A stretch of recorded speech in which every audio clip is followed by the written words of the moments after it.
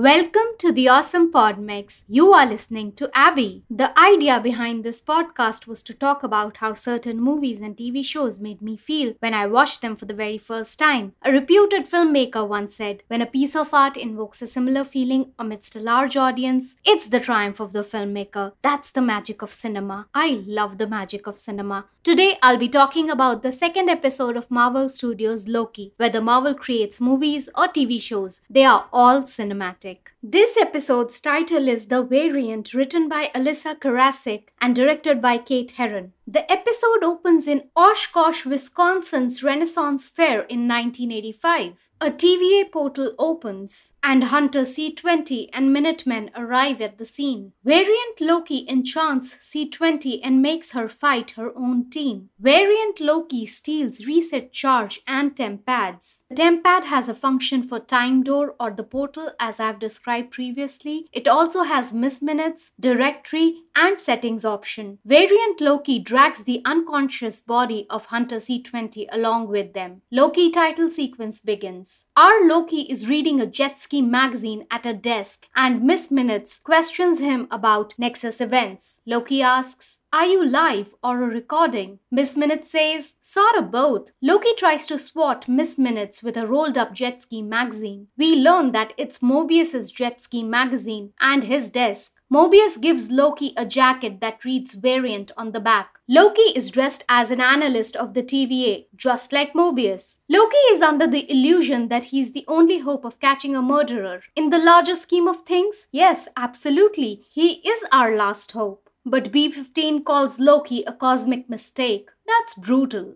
The sun needs to shine on Loki and Thor again. Mobius shows a holographic presentation of Variant Loki and that they've pruned a lot of Lokis. Ouchie. The frost giant Loki is L1247 in the wide shot, but in the close-up it changes to L6792. And L1247 is Loki winning the Tour de France Cup, and L6792 again is the bulkier Loki with his horn crown. These minor VFX mistakes have been there for a year on the streaming service. Mobius calls Loki a professor, which is an inside joke. Tom Hiddleston was the only member of the crew who knew the character of Loki inside out because he has been playing Loki for over 10 years now. Hiddleston would give lectures to the cast and other members of the crew with a dry erase board and a marker. Even I want to be a part of Professor Hiddleston's class, whether he teaches about Loki or any other thing. I am extremely interested. He even explains the difference between illusion projection and duplication casting. Mobius is not concerned that Loki will have his magic back and can potentially betray him. Mobius knows that Loki wants an audience with the Timekeepers, so he needs to comply with the TVA missions until then. When Loki says your TVA propaganda is exhausting, I agree with him. The TVA and the gods of Asgard, drunk with power, blinded to the truth, and those they underestimate will devour them, including our Loki. Together, the lesser Loki and our Loki will overthrow the TVA. The Timekeepers are in graver danger than they thought. That's foreshadowing. It needs to happen. It's the demand of the story and the character. Ravonna Renslayer's office design has blinders on the glass windows because she's hiding something. Even the lighting in her office is dim and focuses more on the trophies. We learn that Mobius has a soft spot for broken things. Maybe we'll learn more about it in his backstory in Season 2. We see a Franklin D. Roosevelt pen, which must be something from Ravonna's backstory because Mobius has no recollection of the pen. My initial thought was, what if they wiped the minds of the analyst and the hunters and the Minutemen? How else can you explain Casey not knowing a fish and Mobius's fascination with jet ski? The judge's chamber door has an hourglass design all over it. The corridors of the TVA are dimly lit as if something shady is going on here. Mobius wants Loki to research on the Variant Loki and check if they've missed out something. The stealing of reset charges is really being hammered in this episode. Loki thinks he can charm his way into getting files pertaining to the creation of TVA. If those files are classified, what was the propaganda video all about? What are you hiding, Peter? I mean, TVA. The only files he's allowed to access are his own. Loki comes across this report on the destruction of Asgard and he gets teary-eyed. No matter what, Asgard is his home. Ragnarok is an apocalyptic event with total planetary destruction. One thing that catches Loki's eye is zero variance energy. Loki has a theory, but he needs to prove it. Our Loki thinks variant Loki is hiding in apocalypses, but Mobius wants to know which one because there are plenty apocalypses.